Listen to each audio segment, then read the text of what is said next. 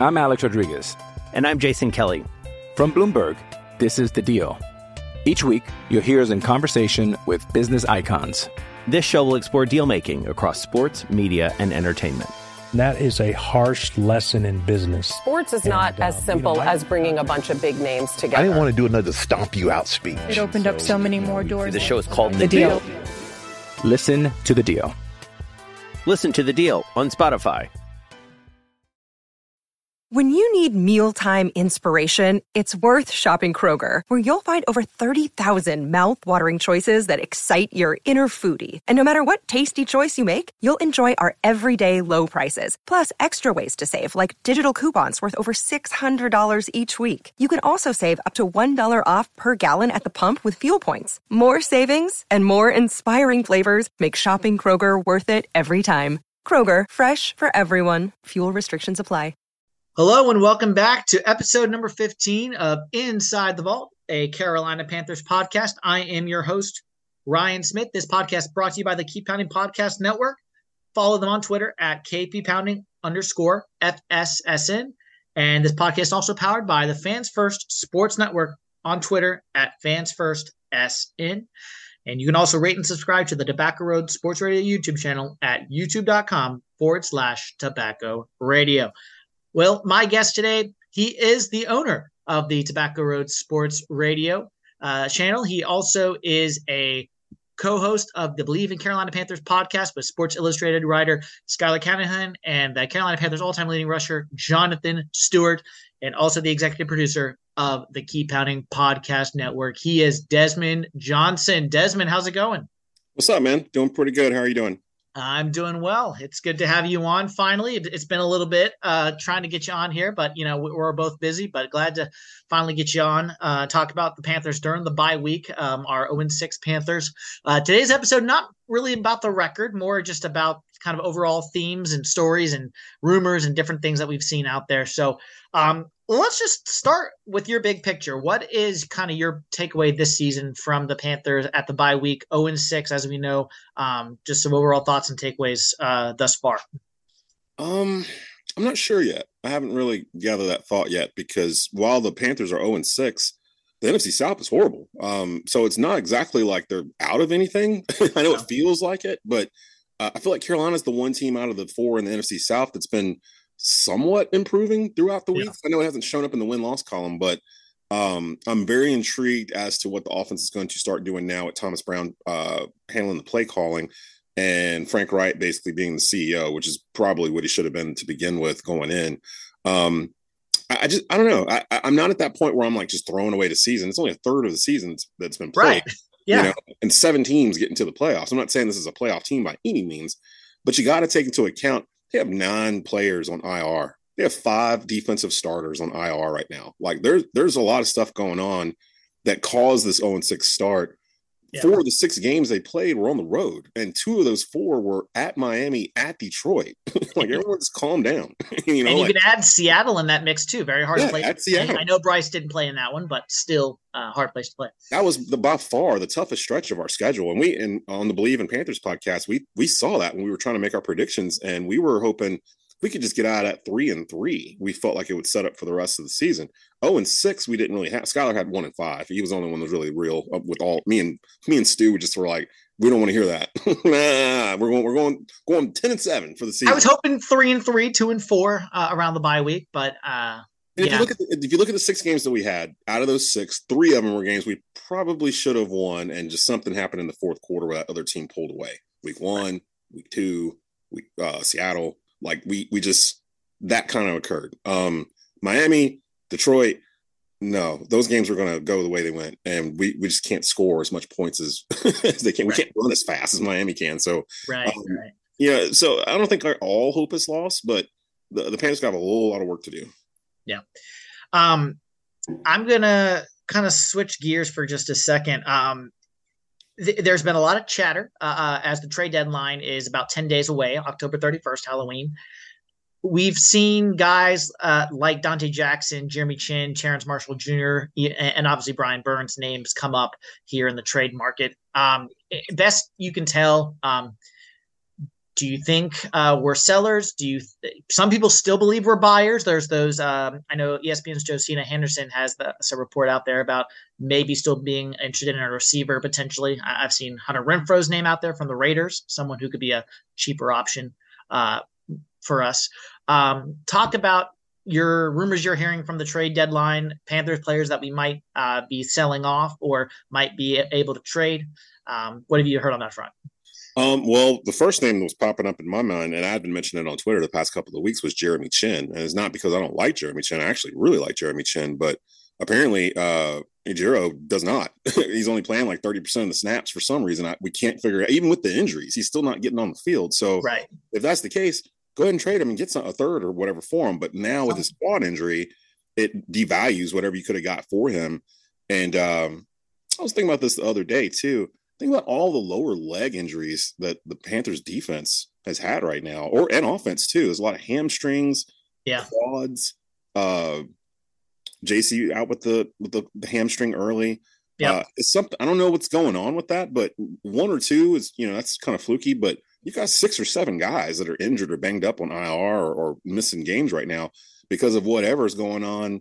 I don't know if it's at practice. I don't know if it's the field conditions, or I know we have turf at Bank of America, but we only play there twice. So, I mean, I don't know. Something weird's going on with that. But by any means imaginable, you have to keep Brian Burns. I keep seeing this logic online about we need to trade Brian Burns because all the fans are all fixated on we don't have a first-round pick. That's really all they're caring about right now. Oh, well, we don't even have a first-round pick, so we can't even tank right. Like this kind of stuff. First of all, NFL players don't tank.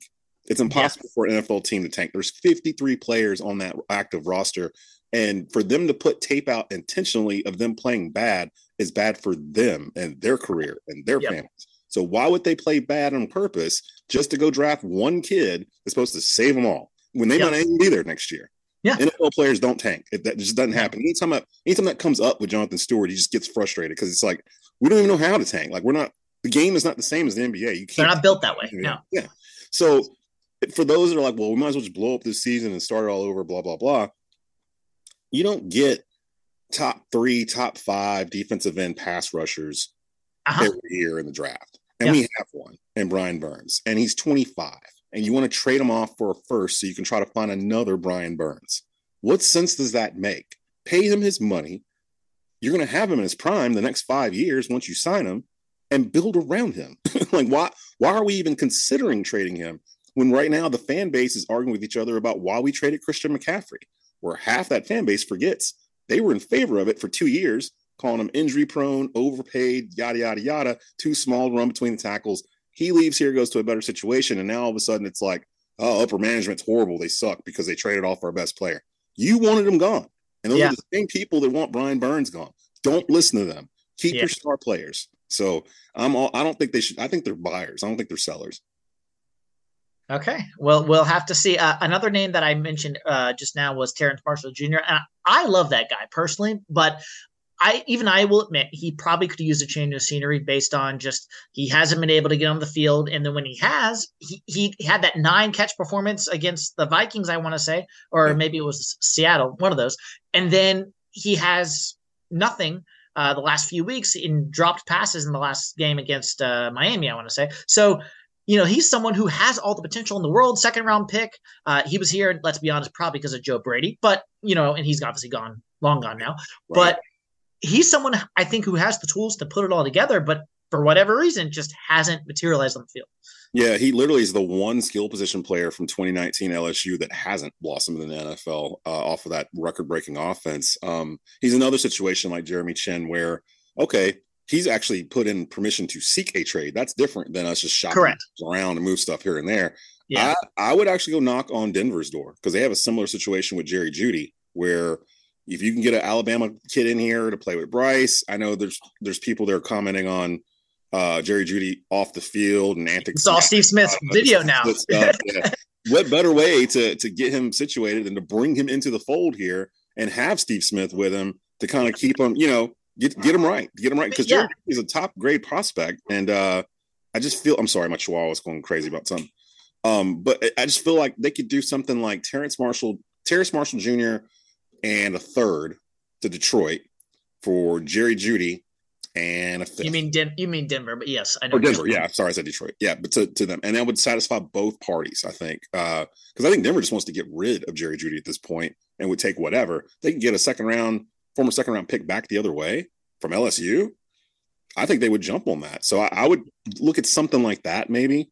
And then you'd have a receiving core of Thielen, Mingo, Jeudy. That looks a little better on paper than what they currently have. Yeah, and then Chark is obviously on a 1-year deal. He's probably not going to be back in Carolina next year, just reading between the lines. Yeah. But, we'll see. Something that I've asked on every podcast, but I'll ask you as well.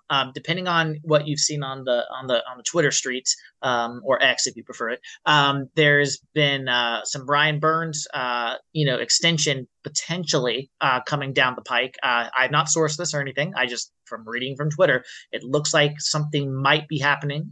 What do you think? Do you still think we don't see a Brian Burns extension this season? Do you think we franchise him after the season? Do we trade him? What do you think is the potential there with Burns? I'm sorry, guys. It's not going to happen this season. The stuff you're seeing on Twitter right now, one of them is my good friend Monty Fetty from the 4-Man Rush that actually does embrace debate with me and Cody. That's not who I'm talking about, but go ahead. Yeah, he oh my God, I woke up this morning to his tweet. He was like, Brian Burns is set to sign a deal with blah, blah, blah, yada, yada, yada. And I'm thinking it's from Monty. So I'm like, oh, wow, okay. That was the first thing I saw. It popped up. Yeah. I start poking around. I'm like, I don't see this anywhere else. I went back to the original tweet, and the very first comment is Monty going, I'm just joking, y'all. And I'm like, oh, man, come on. So, like, there's another one that's floating out right now with one that's unverified that's basically saying that it'll put Burns around $30 million guaranteed a year and all this other stuff. Yeah. Brian Burns himself told us he's not negotiating during the season. So I'm more willing to believe Brian Burns than anybody else on Twitter right now. Once the season started, Burns was like, negotiations are off until the end of the season. Because at that point, the leverage goes back to him. Either the team's going to have to franchise tag him and pay him close to that $30 million per year that he was looking for anyway, or they're going to have to bite the bullet and go and figure out what to pay him going forward. I don't even think you can use this year as a way to lessen the value of Brian Burns because of everything going on around on the roster. Like, it's affecting his stats as well. If he has a healthy defense, Brian Burns isn't getting double teamed every play. Like, there's Shaq Thompson is out there beside him. He's not getting double teamed every play. Like, there's a different situation going on. Don't believe anything that you read unless it's Adam Schefter basically saying that Brian Burns has just signed a deal with the Carolina Panthers. I do not believe that's going to get done in this season. I believe Burns reps have shut that down. So I would not expect him to get signed during the regular season. Well, I for one believe at the end of the day, if they did want to trade him, they missed their window last year with the whole 2 first-round picks from the Rams with Fitterer, and he said that wasn't going to happen. That we want him around here. So, so why would they change now? There's no. It would look desperate, and it would look a lot of things. But alas, who is someone you feel like has been a bright spot for the Panthers in this 0-6 start so far? I mean, it's easy to say Adam Thielen, and a lot of people are probably saying that. And you look at, he's kind of defied father time in a little bit. He's had leads the lead in a lot of categories and has really been Bryce's most dependable target when, at least in the preseason, it seemed like that role was going to go to DJ Shark, but it has not materialized that way. I'm going to go with Chuba Hubbard, who should, when we come out of this bye, he should be running back number 1. I know they paid Miles Sanders $25 million or whatever it was that he ended up getting. He's going to get his money. It's guaranteed. There's some guaranteed money. He's going to get his money. So it doesn't matter if he plays or doesn't play. Like, that money is gone pretty much. So how about we run the ball and let's let Chuba run it. He just runs with more purpose. He runs harder. He hits the hole. He's not hesitant to hit the hole. And you can tell he's grown from his rookie year here. He's homegrown. We drafted him. So I would rather him start and let Miles be like the third down back, the guy that comes out the backfield to catch screens and checkdowns and things of that sort, which he was better than Chuba anyway, which is why he's here. So you can still use Miles. And I'll get a chance to ask Stu this upcoming week, what's it like to play in a dual running back system? Because if anybody in the world knows what it's like to play in a dual running back system, it's Jonathan Stewart. So if there's something I want to ask him, what do they need to do to make both backs happy with the touches they're getting? Because it's not necessarily carries. It's more touches, catches, and carries. So I think Chuba needs to be the running back number 1 starting out. Their offensive line's starting to slowly get healthier. Austin Corbett may be back here for this next game, maybe the game after, but from what I'm seeing, he's getting closer. Everything else has pretty much stayed the same on that line. through the season, and they've slowly started getting a little bit better. I haven't heard the Ike Ekwonu talk anymore like we were in the preseason about him just letting guys run by him and stuff to that nature. They are still banged up. Chandler Zavala with the neck injury a couple weeks ago. Brady Christensen out for the year. But this bye week came, I thought it was too early when I first saw the schedule, but it came at the perfect time for the Panthers because they're so banged up that they needed these 2 weeks to kind of step back and just see what they have. Yeah. Well, I, for one, think once you get Corbett back on the O-line, that's going to create some continuity there. You're not going to have – Bozeman's got a guy like Throckmorton who's got limited starter experience on one side, and the other side, Zavala or Cade Mays.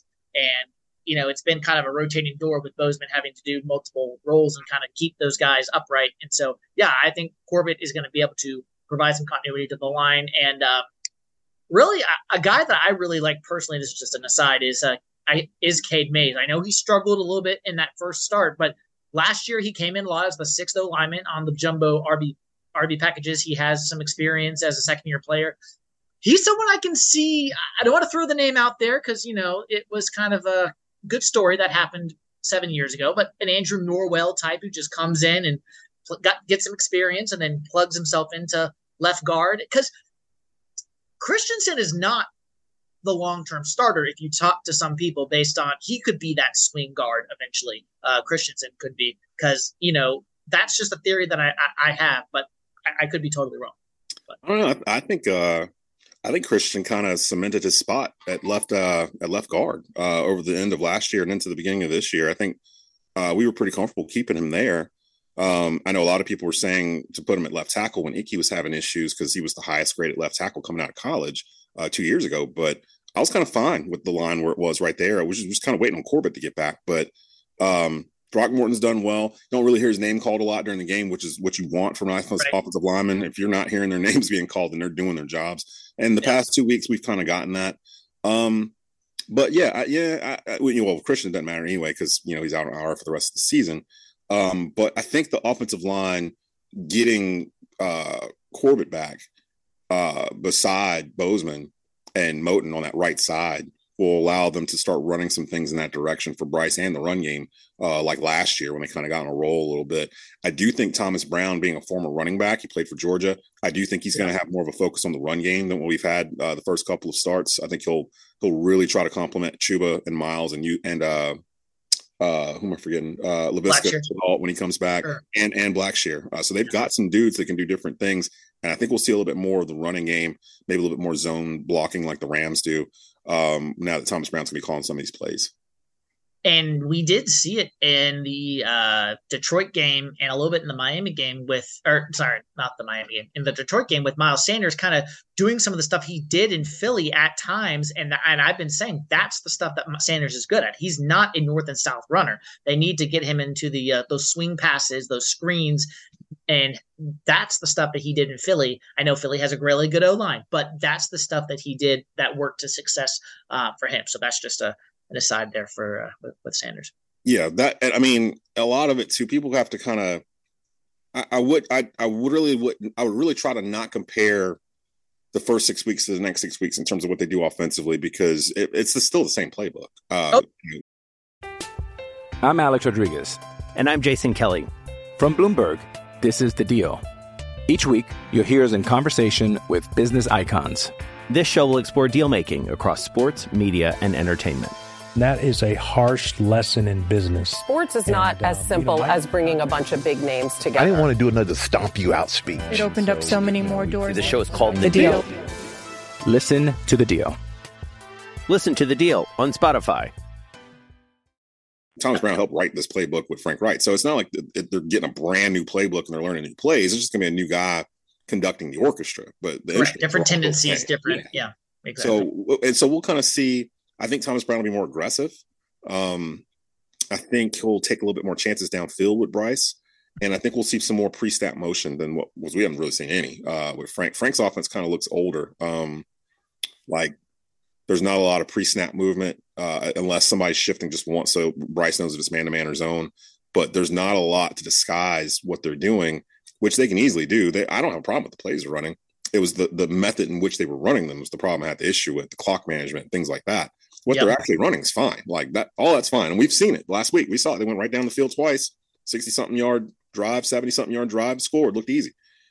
I think that's the stuff that they need to continue to work on, and just getting healthier, just getting those defensive guys back would be huge. To get a JC Horn back, to get Xavier Bell or Xavier Wood or Von Bell. Like our entire safety room has been obliterated. Jeremy Chin is out. Like, I mean, we just don't have the same dudes. We're playing with second and third string guys. So, I mean, it's really hard to sit here and say, well, Carolina can do this and do that when they don't have the bodies they showed up to the party with. Like they're leaving with someone else. So I don't know what they can do until they get those pieces back. Well, like you said, with Thomas Brown calling the plays, going to the coaching staff specifically here, you know, I think with Reich being a CEO like role as a coach now will benefit him, I think, because he doesn't have as much on his plate with Thomas Brown calling the plays. The things you mentioned, the clock management, the struggle to make some adjustments in game, little things like that. The offense, like you said, lacked consistency, lacked productivity. So I think with a lot of that now switching to Thomas Brown, I really do think you're going to see that clock stuff. The adjustments are going to start to favor the Panthers going forward because Reich's not going to have as much on his plate. He's going to be able to focus on every single aspect of the team and kind of be that CEO from afar, but still kind of be the head coach in a way. So I think that's something that could really benefit the Panthers, like you said, in these weeks coming out of the bye. And we did see that in the Miami game. They were coming out of the huddle way faster than they had been. Bryce was getting 15, 20 seconds instead of 5 or 7 seconds to get everything set up, which is a huge difference. And they said earlier in the year they were trying to simplify things. Maybe they were just doing too much word salad for Bryce to get out, because you're having to hear it through your headset, be it relayed to you. If that's coming in late, now you got to relay it to the huddle. Then you have to get out, and then you have to look at what the defense is doing, figure out if you're even in the right set. So 9 times out of 10, you're calling kill because you don't even know if this is going to work. So you're automatically going to your audible as soon as you walk up to the line. That wasn't sustainable. They've kind of gotten out of that and are starting to – the offense is starting to round into shape. So just Panther fans, just keep in mind last year at this point we were 1-5, if I'm not mistaken. We didn't start off 0-6 or whatever. We lost 5 straight or something like that with Matt Rule, and then correct. Yep. And then Wilkes took over, and we lost his first game. So I mean, we're not far off from where we were last year, and we ended up still having a playoff run, or not playoff run, but trying to get into the playoffs by the end of the season. So just calm down. The lower part of the schedule is here. There's a lot of injuries on all these teams that we're about to play. None of these games are unwinnable that we're about to go into. So just everybody calm down. We'll be all right. Yeah. Maybe. Yeah, exactly. So from a standpoint of the coaching staff, kind of a wide berth, I've heard a lot of different theories, as I'm sure you have. Were the Panthers' expectations misled? Were we misled from the general manager, Scott Fitterer? Were we misled from the coaching staff saying this team was a quarterback away, as Fitterer would like to say? Do you feel like the average fan had unrealistic expectations because you could say the O-line overachieved a little bit last year? You could say but when we're bringing in a rookie quarterback, both new coordinators, a new head coach, a lot of new pieces on the receiving core. 2 of your starting O-linemen are out with injuries to start the season. There's a lot of newness there. And I think a lot of people might have overplayed their hand in thinking we were going to be a little bit better than we were. Now, don't get me wrong. Neither of us expected 0-6, but I think people thought we were ready to, with Bryce Young, he had that intelligence, the moxie, the poise, and he could just come in as a rookie quarterback and just let's go. But rookie quarterbacks do struggle historically. Yeah. I mean, there aren't rookie quarterbacks that win in the NFL. I can't think of one that won year one, like fresh off the boat. Andrew Luck might have been that exception, maybe.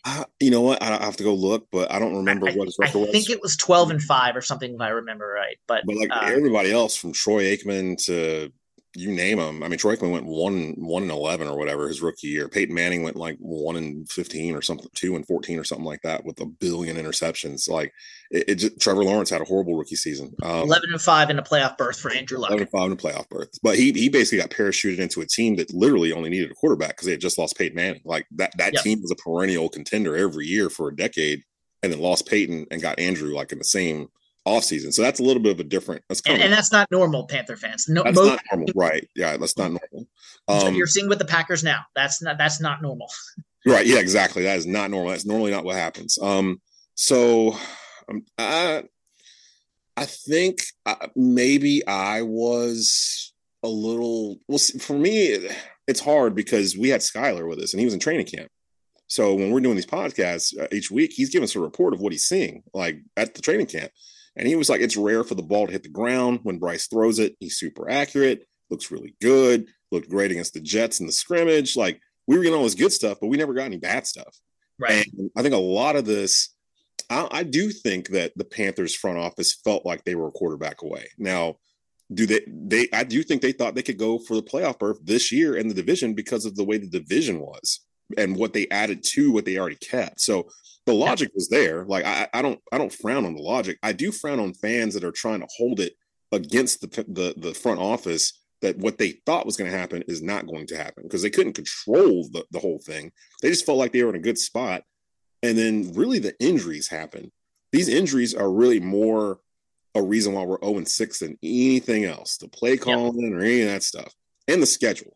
Like the schedule, who we've played, where we've played at, and the injuries have more to do with us going 0-6 than anything Frank Wright has called on Sunday afternoons in the playbook, or anything Bryce Young has done in terms of being a rookie and having to make decisions in split seconds or whatnot. So while I think they were riding off the wave of the end of last year, knowing that a lot of that talent was going to be retained, knowing they moved up to number one so they could pick a quarterback, which had been the bane of this franchise's existence for the past 4 years. And the reason why we couldn't do anything is we could never get our quarterback right. I think they felt like they had it together. Yeah. Now, they could still be proven right. Again, the season's not over. They've still got 2/3 of the season left. So, I mean, they still could be proven right. And we're sitting there going, you told us this and you sold us this bill and it's not good. I don't think anyone's going to say 11-6 if we went out, but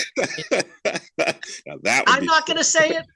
I'm sure there might be some really optimistic fan out there that might be thinking that, but that's why they play the games, as they say, any given Sunday.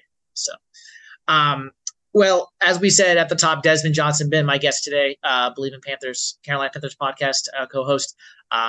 Always good to chop it up with Desmond. Desmond, we'll get a few more questions. We'll get you out of here. The other theory, here's another theory I have, and I'm dangerous with my theories. Do you think, and this is no sourcing, there's no confirmation, this is me just spitballing this out of my butt. Do you think if we see a difference between if Thomas Brown comes in, he starts calling the plays, we start rattling off some W's mostly, and it just looks like a whole new operation. We know David Tepper, and we've seen Frank Wright's comments last few weeks about Tepper. Does Tepper come in and say, well, this Thomas Brown guy's looking pretty good.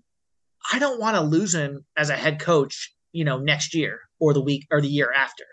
And Frank realizes this, and he kind of takes a back seat, and he maybe switches into a advisory role on the team, something along those lines, and they make Thomas Brown the head coach, and then you've got your next offensive play caller with being the head coach. What is your question? Do I think that can happen? Could that happen if enough things go right in the second half of the season and it just looks like it's a whole new team and it's like it works with Bryce and Thomas Brown calling the plays and the team just looks like a night and day difference from what we've seen? No, absolutely not. I don't buy that that storyline.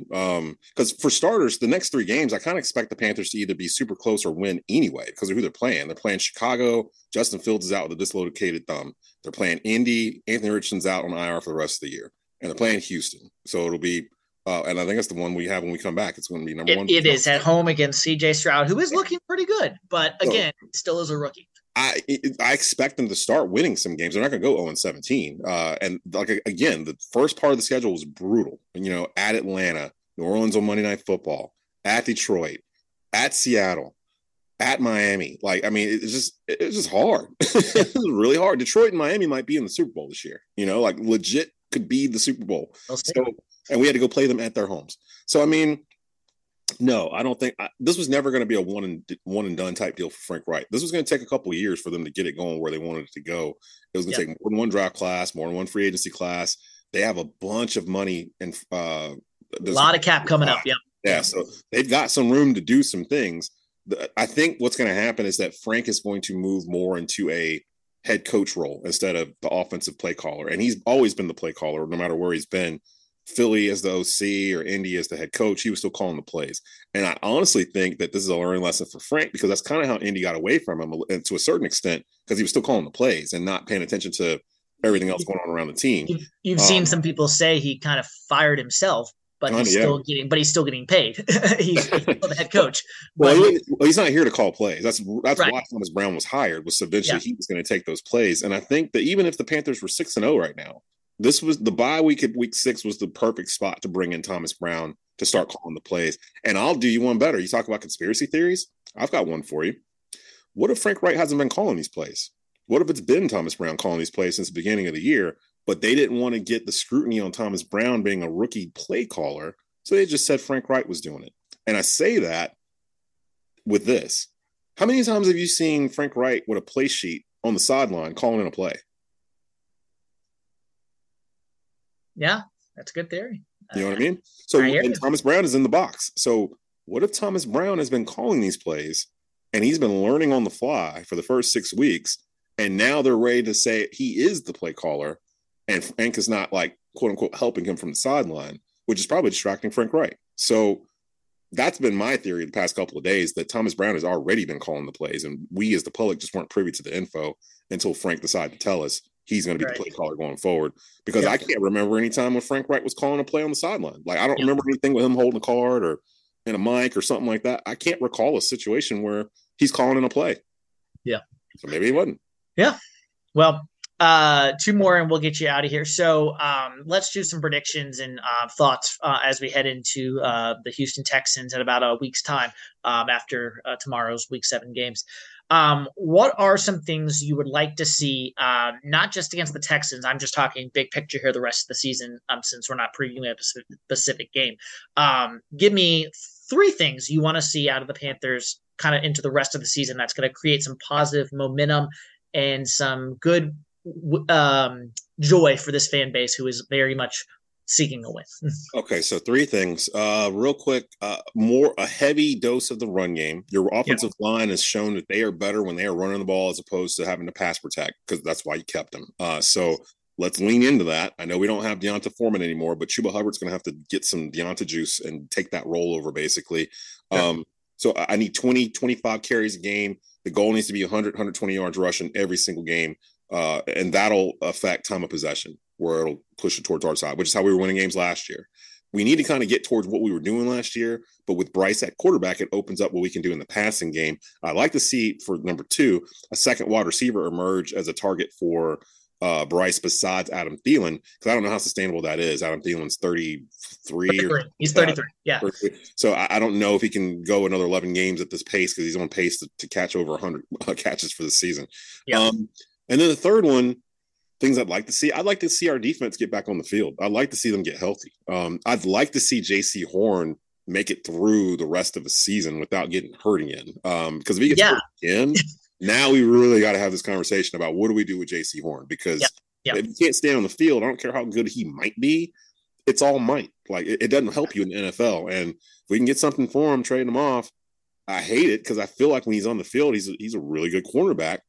But he just can't stay on the field, and it's through no fault of his own. It's just been bad luck and like muscle injuries, not bone breaks or anything. But and he's got to be willing to see. He wants to be able to come back and show that he can play, because this May is the 5th-year option. The Panthers are going to see if they that option, will they pick that up? Right now, I don't know if you can do that if you're Carolina, based on how he's played now.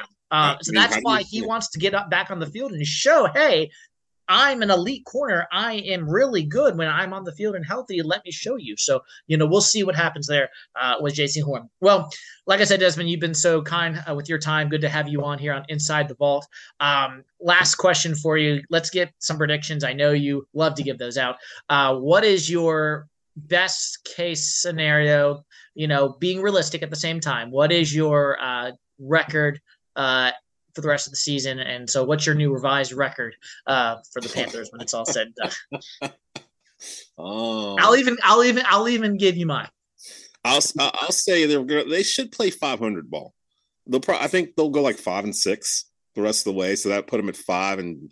5-12, yeah. At the end of the year, which, considering what they went through the beginning of the year and new regime and everything, rookie quarterback, that's kind of on pace for where you want to be going into the next year. Now, the next year would be where you expect, because that's been rewritten with Joe Burrow and others with year 2. So then you can kind of get into that. But right now, maybe 500 or so, 5-6. So it'd be 5-12 at the end of the year.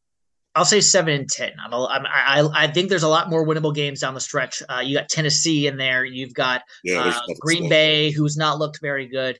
Jacksonville's very inconsistent.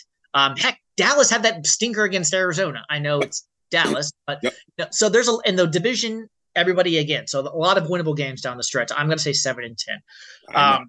Well, we'll see what happens, Desmond. Like I said, this has been great to have you on. And as I said at the top, it has been Desmond Johnson, Believe in Carolina Panthers co-host and owner of Tobacco Road Sports Radio, has been my guest today. And Desmond, anything else you'd like to plug before we let you go? Oh, I'm on too much stuff already. I'm trying to think. Franchise Players is every Friday at 5 p.m. on you can catch it. All the stuff you can catch on the Tobacco Road YouTube channel. Actually, do me a favor, go there and hit like. You can catch all of these episodes from the Keep Pounding Podcast Network. It has its own playlist there, as well as other sports talk shows, events. We're the home for North Carolina A&T Athletics. We're the home for Charlotte Hornets here in the Triad. So we get a lot of exclusives and things of that sort from players and coaches and whatnot that you can't get from any place else. Go and subscribe. I think we're 20 people away from hitting 1,000 for our subscriber list there. It's tobaccoroadsportsradio.com tobaccoroadsportsradio.com/at. Oh, wait, no, I did it wrong again. YouTube.com/at Tobacco Road Sports Radio. There we go.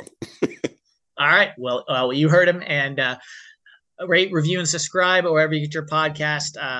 And that will wrap up this edition of Inside the Vault, episode number 15 here at Carolina Panthers Podcast. I'm your host, Ryan Smith. We will see you next time.